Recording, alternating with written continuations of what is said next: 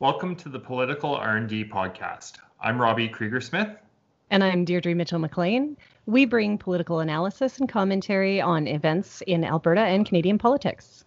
We discuss policy and look for expert insights into topics relevant to government, policymakers, and issues that face voters.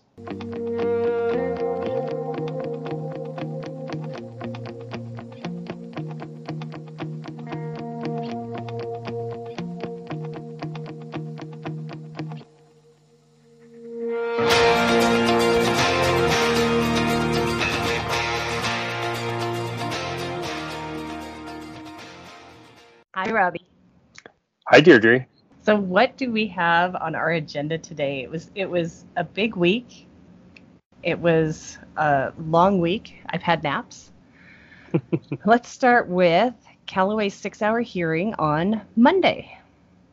Yeah, so Jeff Callaway, for those who don't know, had an emergency injunction hearing on Monday attempting to stop the Alberta Election Commissioner from investigating into the alleged kamikaze campaign. And remember, it was a pause, not a stop, just a pause until after the election. Until after the election, correct. And I found that really interesting because it was like the personal attacks on the commissioner. And granted, I mean, following along via Twitter, we weren't getting obviously everything that was going on, but it didn't seem to me that it was really clear why they were actually pushing about the commissioner's bias. Yeah, it was an interesting angle for them to take for sure. Hearing about the urgency with which they were seeking this injunction, you kind of start to think, okay, well, what's the motivation? Why are they doing this? Obviously, the writ drop has happened since the investigation was opened. So for me, obviously having some partisan or ideological bias, the thought is the investigation is going to uncover some unsavory things.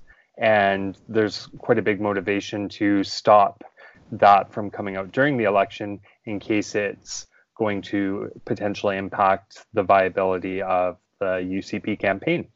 One of the things that I was kind of confused about was the fact that there's both an election commissioner investigation going on as well as an RCMP investigation into the same. It's interesting because the legislation states that the election commissioner can't really say much as far as the investigations are concerned, but bits and pieces have been leaking out via letters that he has issued to different people who are being investigated in this debacle, I'll call it. Some of the information has come out via Cameron Davies, who was one of Jeff Callaway's campaign managers. He leaked those letters to the media or shared them with the media openly. So quite a bit of information was able to be gleaned from that. That's where we first found out the name of Robin Lohr, who was the person that donated, quote unquote, donated the $60,000. Now, Mr. Lohr allegedly said that that was a loan to Cameron Davies, but Cameron Davies refutes that and says that there was never any discussion of it being a loan. We've also seen a few other names that have come up via letters, again, from the election commissioner that have been issued with fines. And then one of the sources of information that we get with the election commissioner is whenever a fine or a penalty is applied, he's required to post that onto his website. Sometimes that happens without any sort of context or details. And so the journalists have basically been refreshing that page constantly looking for new information, and then they go dig and talk to people who are identified in that. And bit by bit, it's been dripping out the details of the kamikaze campaign investigation. So there's something in there, and without any sort of inside information, there's something that the election commissioner, Lauren Gibson, believes is illegal and beyond his terms of reference and what he's allowed to investigate or what he's responsible for enforcing. My guess would probably be it would be something to do with either falsified records or making donations on behalf of somebody, because that would technically be fraud if they didn't have any knowledge of it. The UCP has confirmed that the RCMP has contacted them and they have offered to cooperate, both on this case and in a voter fraud investigation. There's definitely potential for some sort of criminal activity to have occurred that would have caused the election commissioner to pass that on to the RCMP. On Monday's hearing, we learned that there were a number of applicants other than Jeff Callaway. So it was Jennifer and Darren Thompson, Bonnie Thompson, Robin Lohr, Nicole Callaway, as well as Jeff Callaway. So those are all of the applicants. And I found it really interesting where the judge, I mean, there were a couple of things where the Judge Kirker had originally made a comment, asked why they didn't ask for a judicial review rather than the emergency hearing. And so that, and I wonder if they're actually going to do if they can ask for the judicial review, or if by going for the hearing, they essentially waived that entirely. Because I know that sometimes if you go above, then you've lost access to that one that you could have had at first.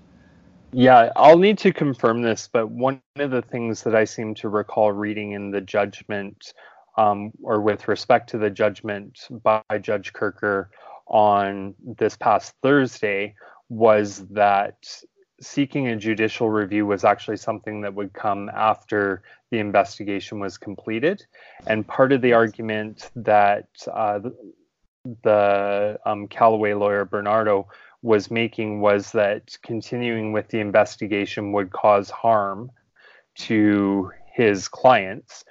And if it was allowed to proceed, that it would potentially infringe upon their right to participate in the election. I'm no legal expert, but it seems a little bit bizarre to me because nothing stops them from voting or turning on the television or radio and listening, and they're not actually candidates. But it seems in the judgment, though, Kirker did say that any harm that might be caused by the investigation being allowed to continue could reasonably be remedied by seeking a judicial review or by pursuing further court action. So in weighing it, it sounds like Kirker said, yes, there might be some potential for harm to occur, but those harms wouldn't be such that they wouldn't be irreparable. Okay. So that was on Monday, and then the judgment came down on Wednesday at 4 p.m. Yes. And in the meantime, so the justice had asked that the applicants be made available for interviews because, number one, it was an emergency hearing. So this was stuff they wanted dealt with right away. She said, I can't make a decision right at the moment, but I will do my best to have it on Wednesday. In the meantime, I would like to interview the applicants. And on their behalf, Bernardo said the applicants will not be available for interviews and they will take the consequences, which was kind of I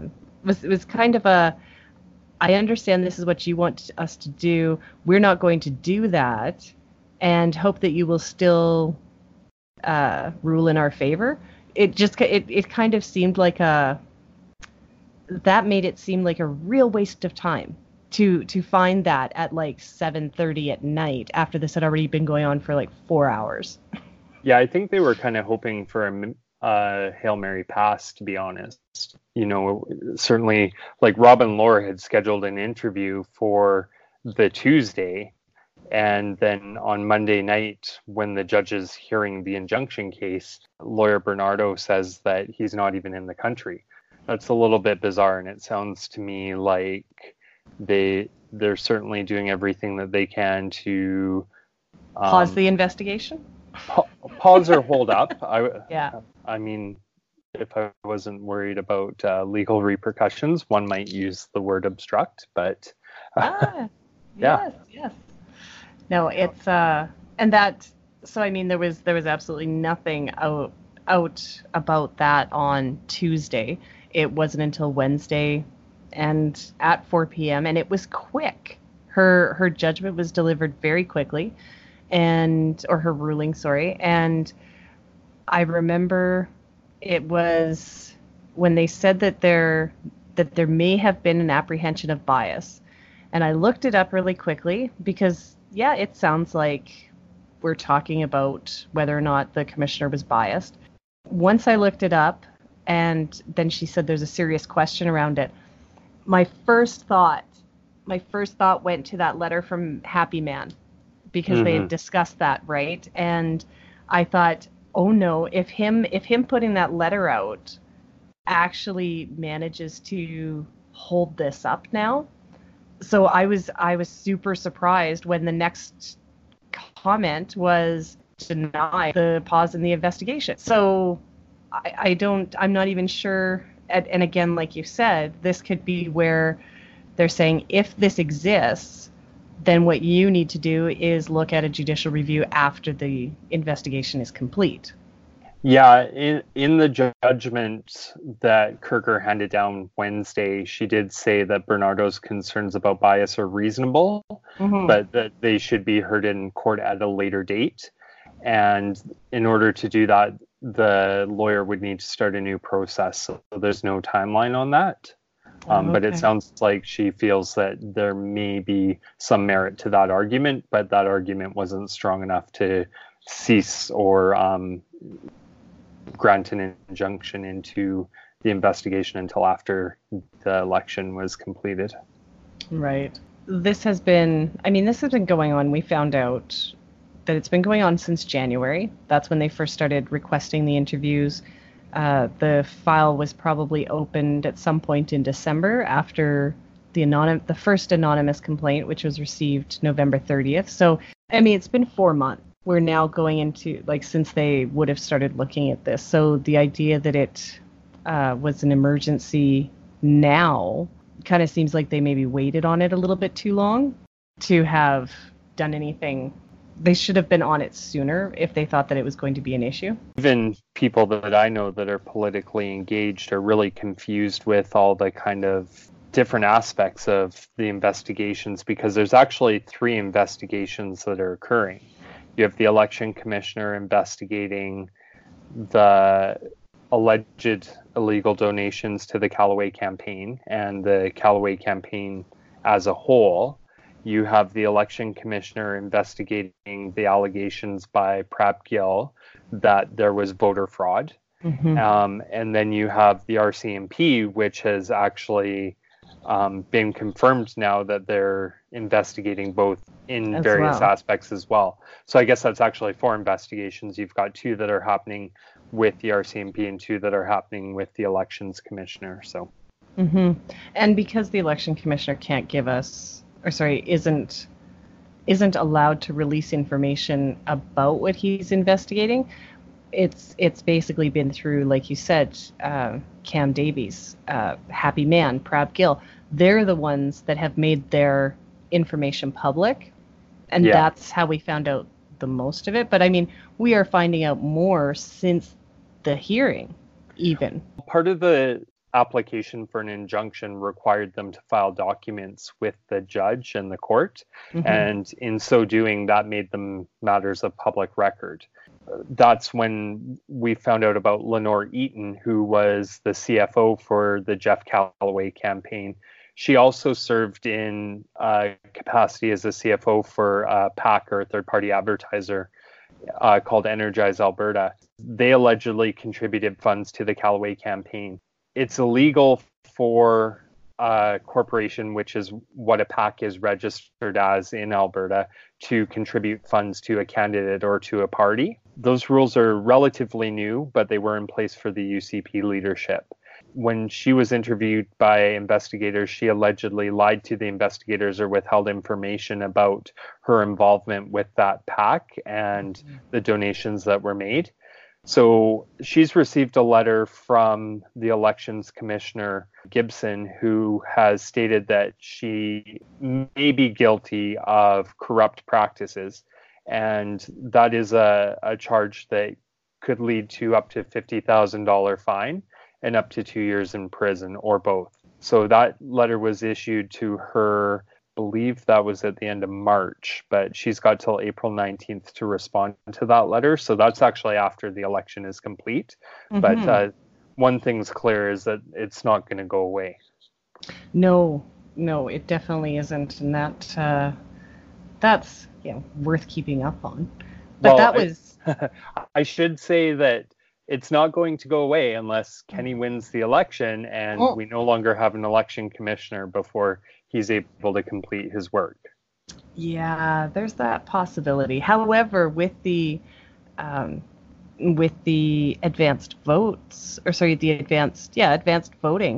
being open to, you can vote anywhere. You don't have to vote in your own riding. And they're expecting that this is actually going to delay, if it's a close, if they can't guarantee that the amount of advanced votes that they received were, if those are needed to count in some of these close races, then we won't know which party has formed government until the end of April. Yeah, I think unless there's a massive swing in the polling, everything that I'm seeing right now is showing that the UCP is going to win by a large margin. We've yet to see the impact of the debate, but I don't believe that there was a significant enough victory in the debate by anybody to dramatically change the outcome or the momentum of the election. So. Oh, yeah. Yeah, I felt like nobody won. No, and I don't think that advanced voting change is going to make much of a difference, except for maybe in a small handful of ridings where it's very, very close. Right. Yeah, so it might, but the way that it's looking, though, still, if we don't find out until the end of April, I'm really unhappy about that, by the way, because things are supposed to be over on April the 16th. Yep. I don't like the idea that this could actually stretch out an extra 2 weeks. I've got mixed emotions about it, because one thing that obviously is kind of nice is knowing right away who your government is. But as an example, my parents have had to go work in BC. They still reside in Alberta.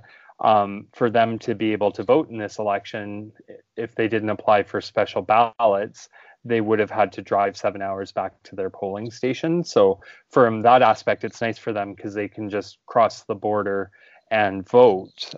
So for some people who, work on the road or whatnot, it makes voting more accessible for university students, people that have fly in, fly out jobs. It's going to make voting more accessible for them. So I think that's really great.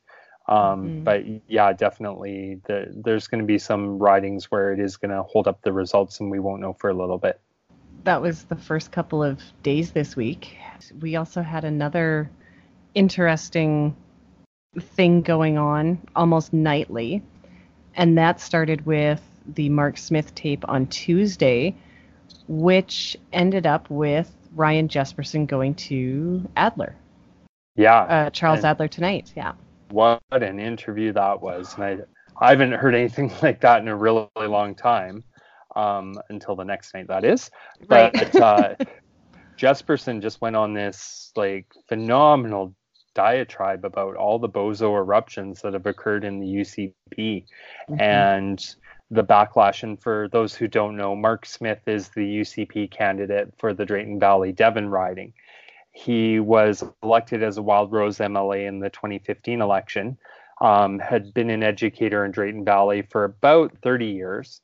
A sermon that he had given at the Calvary Baptist Church in Drayton Valley, a recording of that came to light. And he basically says that women who have abortions are murdering their children and calling it love. And calling it love. That was the weird part. Yeah. Yeah, no, definitely. And then said that you don't have to look very far in the media or TV to see that homosexual love is being portrayed as real love. Then says you can go on the website, which I thought was super fun, but I think he meant the internet. I think so too. You'll have to forgive him. He's in his 50s and obviously getting a little foggy. Said you can go on the website and find places where they might say that pedophilia is real love too. I think it was So actually Good Love. was good love. Yeah. Good Love, yeah. Yeah. Obviously, as a gay person, deeply offensive to have my loving marriage compared to pedophilia. Yeah. And it's a very commonly held talking point, especially in religious communities, that part of the reason why same-sex marriage shouldn't be allowed and why same-sex relationships are wrong is because it's going to devolve into allowing pedophilia and bigamy, polygamy, and eventually bestiality is some of the talking points. And it's actually one that the leader, Jason Kenney, used to use about why we couldn't legalize gay marriage. So The slippery slope the to slippery animals. slope, yeah, to animals. It starts with kids and then becomes animals, and everybody's going to be marrying their horse and their dog. Um, Yes. so 10 years in hasn't happened, but never Oddly enough. never mind the fact that the church has actually done more to harbor pedophiles than the gay community has, but I digress. Jason Kenney, in previous interviews with Charles Adler, had said that if there was bozo eruptions that were occurring, he was going to remove them from the party, and that he wasn't going to allow divisive social issues to distract from the UCP taking back Alberta and reigniting the economy. Part of the challenger problem is that this is a very safe conservative riding. So Jason Kenney has very little motivation to remove Mr. Smith from the nomination. And because the deadline has passed to put names on the ballot, if he were to kick Mr. Smith out of the UCP party, then they would be giving up that seat. Now, I feel very strongly that, especially given the polling and the fact that Mr. Kenney has such a wide margin of victory looking at the trends, that he can afford to give up a seat. And it's about doing what's right and showing that you can be a leader and a premier for all people in Alberta, not just the people who subscribe to your ideology or party. The problem that Jesperson raises in his interview with Adler is that you've got organizations like Wilberforce, who is a pro-life group, and Right Now and Rebel Media, who are supporting the UCP and have been claiming that they've been helping to organize and fund candidates and get out the vote. And so there's this perception that Jason Kenney is beholden to these right-wing groups. And I think there's an element of truth there. They've been bragging that they won 40% of the UCP nominations. If the UCP forms government, that we're going to have the most pro-life legislature in Alberta's history, is what they're saying. Not so sure how accurate that is, given the social credits part time, but again, I digress. They haven't been shy about the role that they've played in helping the UCP to succeed. Right. And if you don't think that Jason Kenney has wrote some checks he's going to have to cash if he becomes premier, then, I mean, let's take some bets right now and I'll do an I told you so dance in 6 or 8 months. Yeah. And that's actually something else that I've been kind of noticing. And so Mark Smith's sermon, Jeremy Wong with his misogynistic sermon, he's in Calgary Mountain View. Then you've got the Livingstone McLeod. I believe his was a sermon as well. Has anyone done the math? And I haven't done it, but it's just sort of come to me while we were prepping for this tonight, that there seems to be a lot of religious affiliation with the candidates for the UCP. Oh, without a doubt there is. And as somebody who identifies as kind of a progressive conservative, I don't see a conservative party, certainly in Alberta, certainly not federally, that aligns with my values. And those are socially progressive or libertarian values, but fiscally conservative.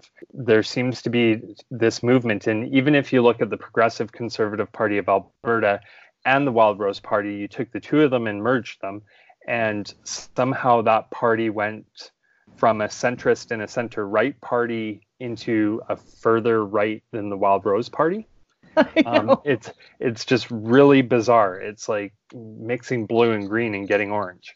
Yeah, it's way out there. And again, to me, it all relates to Jason Kenney's method of getting into power and the people that he called on to support him. Like, he was bringing in busloads of students from religious camps to vote in delegate selection meetings for him. And again, there's checks that have been written, and they're going to at some point come and collect payment, and it's not going to be pretty for Albertans. Mm-hmm. That's something else as well that kind of came up on the second night when Jason Kenney went on Charles Adler. And one of the things, this is why I brought up the number of candidates that seem to have this affiliation, and it's old school religion, right? It's definitely not any form of progression where, you accept all your fellow humans.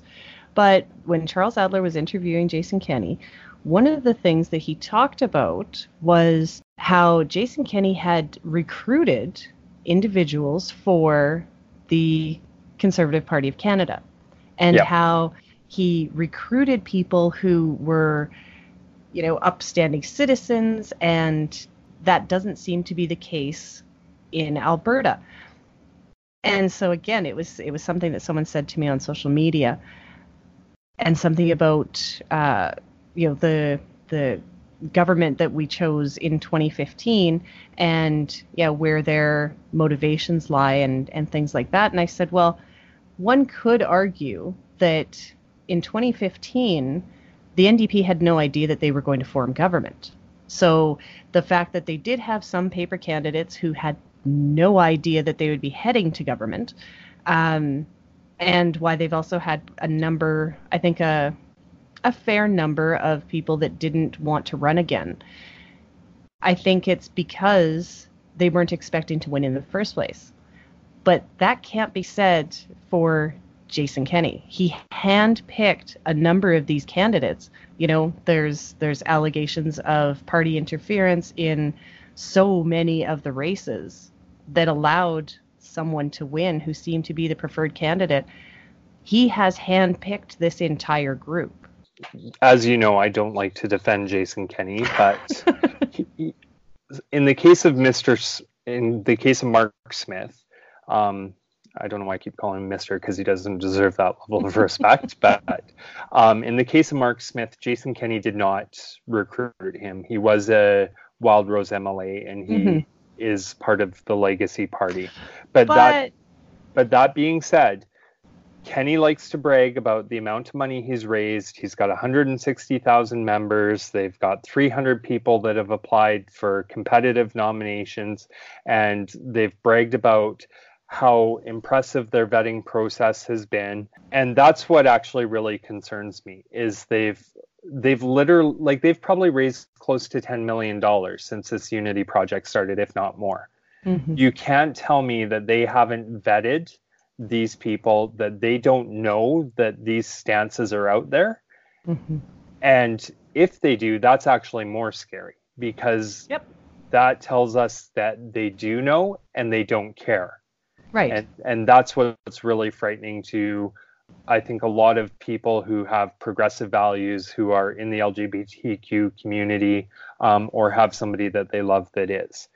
And if they didn't do it, it shows stunning incompetence on their part to not have done that, when, like, this is their election to lose, to not invest the time and effort in going through and vetting your nominees and downloading their Facebook accounts and searching through them. It's very simple to do.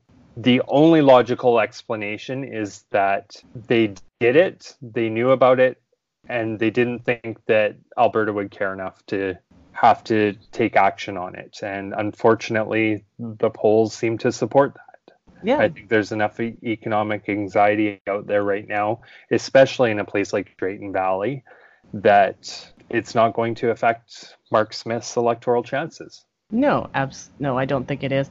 And now I will say as well that Mark Smith, even though he started with Wild Rose, so did Rick Strankman, so did Wayne Anderson, so did people who didn't manage to make it through the nomination process. So if Mark Smith is still there, it's because Jason Kenney has allowed him to stay, in my opinion.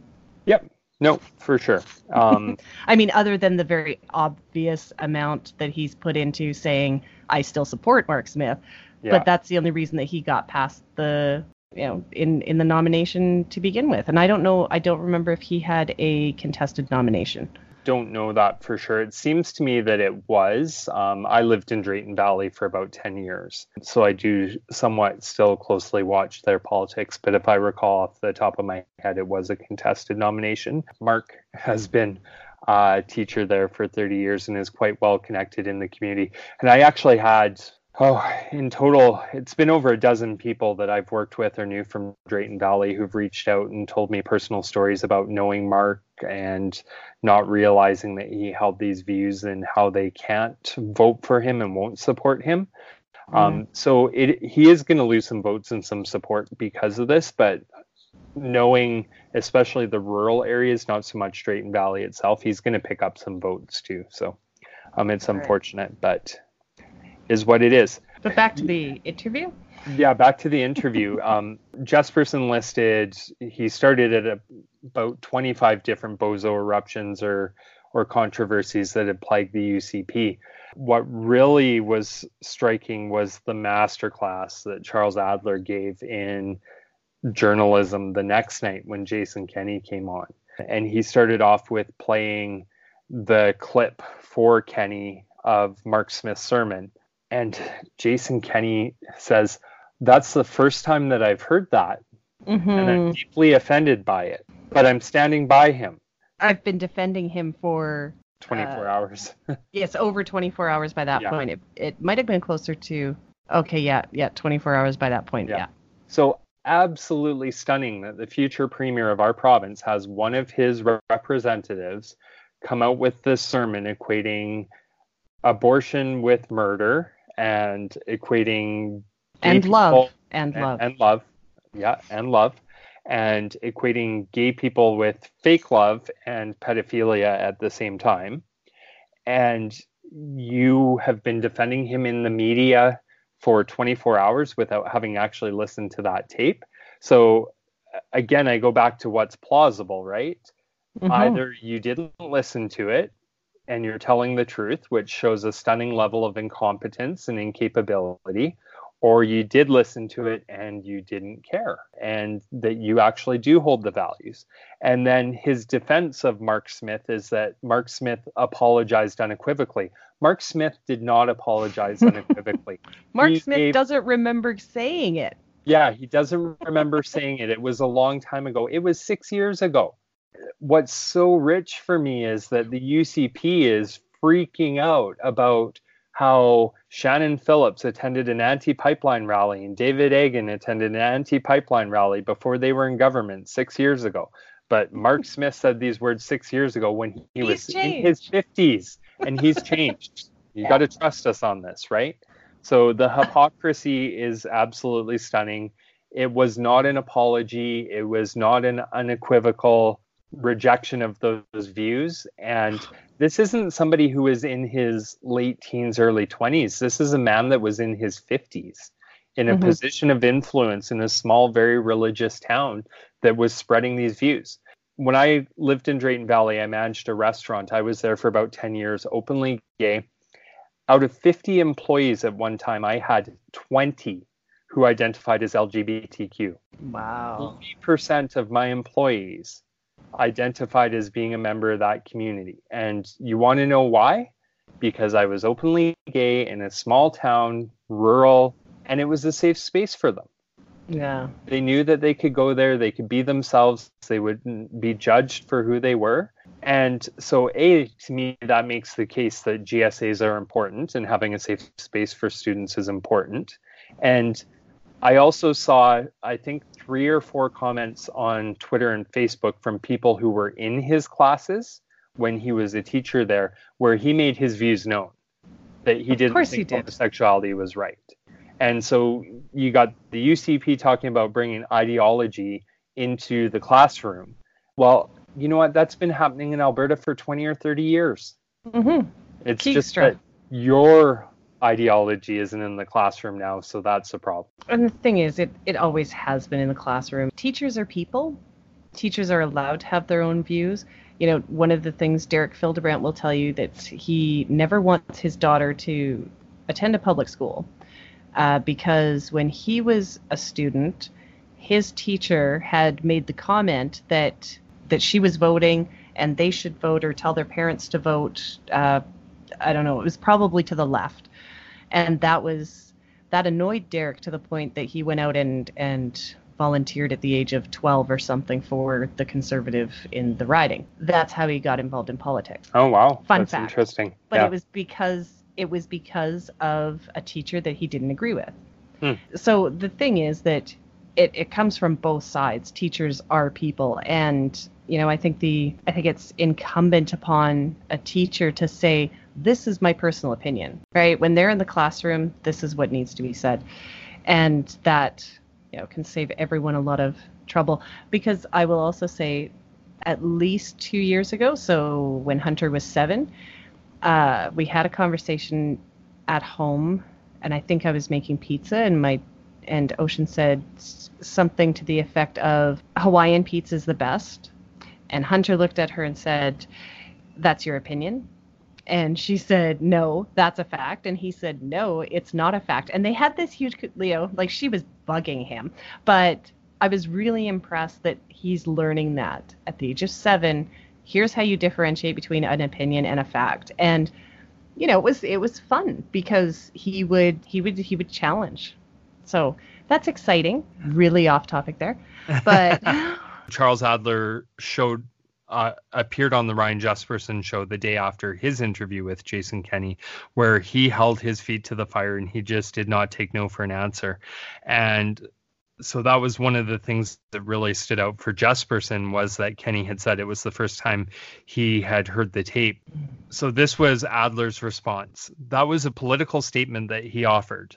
I'm not going to call him a liar because I don't know for a fact that he did hear the interview, but I'd be astonished if he didn't.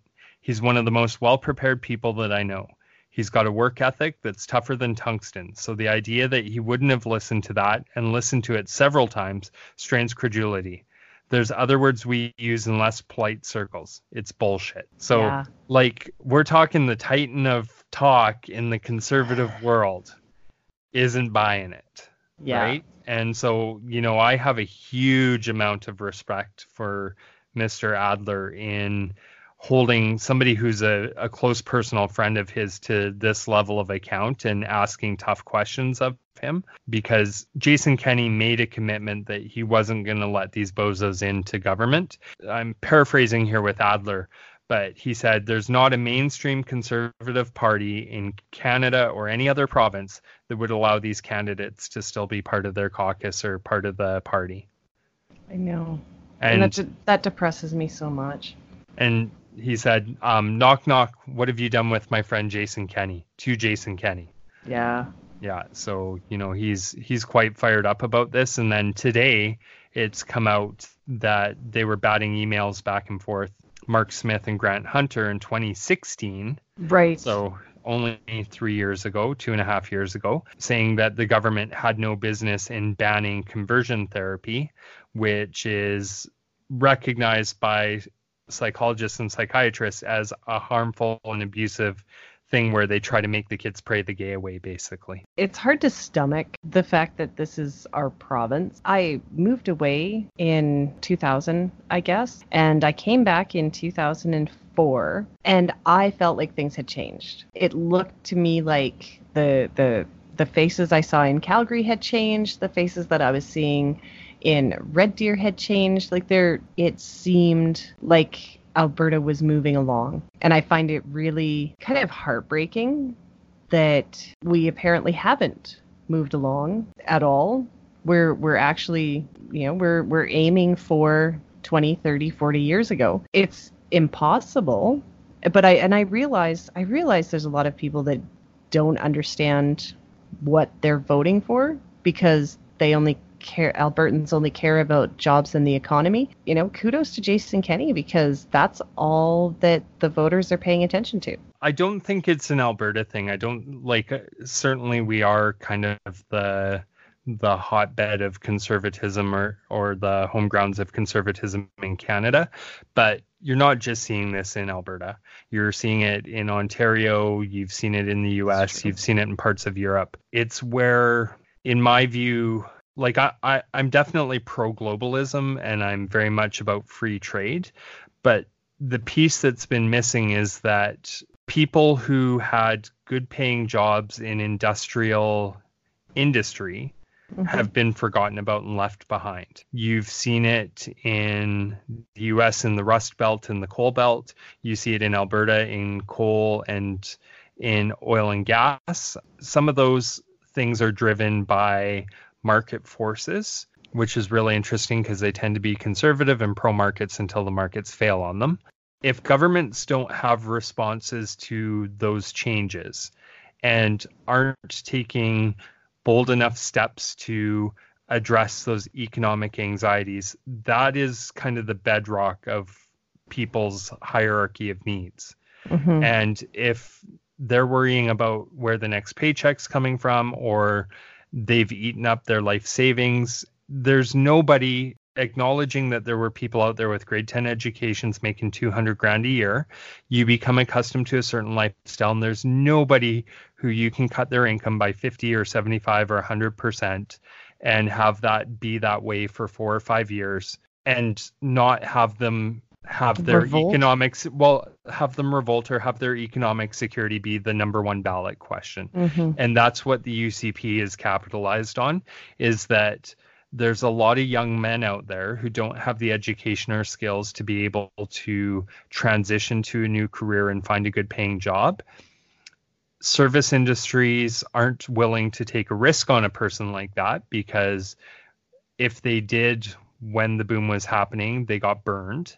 And so they can't even find minimum wage jobs and they don't know where the next meal's coming from. And so when that happens, they don't care about a gay kid in elementary school who might be getting bullied. They care about being able to make rent next time and feed their kids. And so that's why we're in the position that we're in.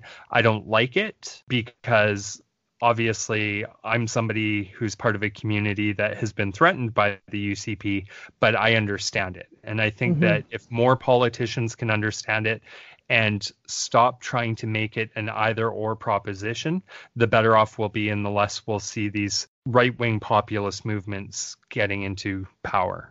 The thing that I take issue with is that the UCP isn't going to change it.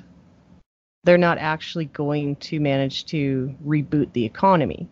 Nope. Because the economy has changed. Yep. So all of these people who are willing to take that risk because this is what's the most important to them are actually putting their faith and their vote to someone who cannot, they can't deliver. Yeah, you're right. Right now, it's the only option that they see as credible. Obviously, I'm very partial to the Alberta Party. The Alberta Party has spent too much time online, and I know I'm speaking with forked tongue because I was their online guy for a long time. What you need to do is you need to get an organizational structure in place that connects with people where they're accessible, and that's in their communities, at their doorsteps, and it's where the UCP has done a much better job. And it's the one thing I will give admiration to Jason Kenney for is that he's got an unbreakable work ethic and incredible organizational skills. And part of that relies on his resources from the Federal Conservative Party, but he's still done an incredible amount of work. And so in order for another party to be able to displace them as a viable option, they need to invest that work starting on April 17th. And they need to not lick their wounds or get knocked off of their mission. But what they need to do is they need to, April 17th, establish their constituency associations, get good boards in place, do leadership development, community development, and really connect with the communities and put that infrastructure in place so that when the next election comes around and life isn't better, and in a lot of ways it's going to be worse, then you capitalize on it. And I think people, and I truly believe that that's what's going to happen, is that we're going to experience another 4 years of complete misery. And people are going to say, look, we didn't like the progressive conservatives, we swung way left. We didn't like the NDP, we swung way right. Life hasn't been good under either of these people. So how do we take a progressive approach while looking after jobs and people? I think you're right, because what I foresee, the numbers that Kenny is throwing around, which I am not certain about, but the 183,000 people who are unemployed, I don't care how many tax cuts you give to corporations, they're not going to pull out $200,000 jobs.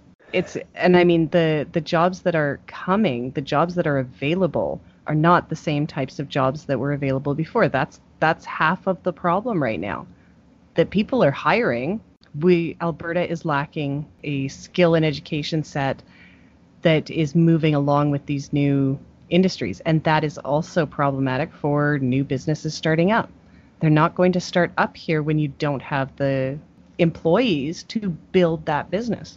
So, I mean, right now more than anything, or to move forward, unfortunately, we need investments in our social structure.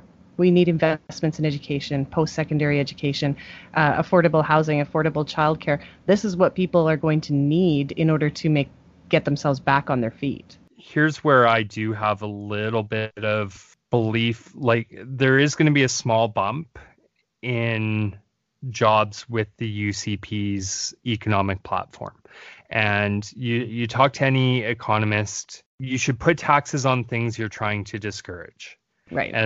And that's a conservative viewpoint. So if you want jobs, you reduce taxes on income tax, personal income tax, and you reduce taxes on corporate income tax, because that should spur investment. Now, that hasn't always been the case, and there is a point at which if your taxes go too high, you start to lose jobs, and if they go too low, rather than investing, you don't create them. Instead of investing in jobs, corporations actually hoard the money or return it to shareholders. But small businesses don't do that. Small businesses are like low income households. If they have an extra $100 in the bank, they're not hoarding it, they're spending it. They're buying inventory, they're hiring people. And so that's what I really liked about the Alberta Party policy, was they were going to increase the threshold from $500,000 to $1 million for small businesses. Those are the job creators. It's not the Walmarts of the world. It's not the Microsofts of the world that are creating jobs in Alberta. It's those small businesses. And so giving them a break and getting them hiring people is really the way that we get things going. So there is going to be a bump from the UCP and their tax policies. It is going to spur some investment, but it's not going to be as good as they say. And the other challenge for Alberta's economy with the UCP coming into power potentially is that a lot of jobs that existed when the downturn started are now automated. Yeah. And the oil field companies that, when the times were good, were employing 200-300 people, now we're employing 15 or 20. And those jobs are never coming back. And we don't have an education system that has set these people up for success, because they don't understand coding. They don't understand automation. They don't understand AI. And so that's what really needs to happen with our education system, is rather than shredding the curriculum, we need to look at what are people going to need 5 years from now, 10 years from now, 20 years from now, so that they've got skills that are adaptable and flexible and allow them to do those jobs that will still support an energy industry, but be supporting it in a much different way. And that's exactly it. There is a lot of forward thinking that really needs to be put into Alberta's future. And I don't think the UCP wants to look forward at all. It's the blast from the past. And for some people, it might work.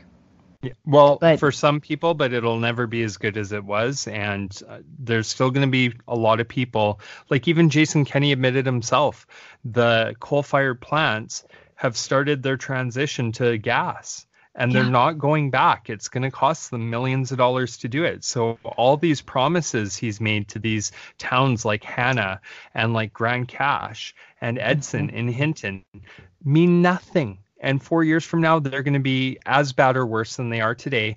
And people are going to realize what a snake oil salesman Kenny was.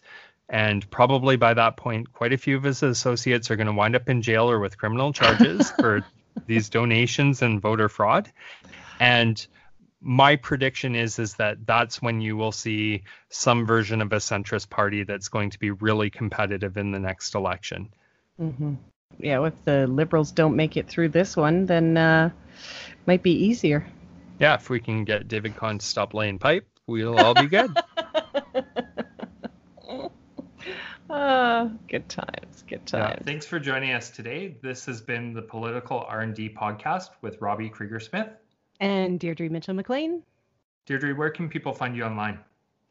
They can find me on Twitter at Mitchell_AB.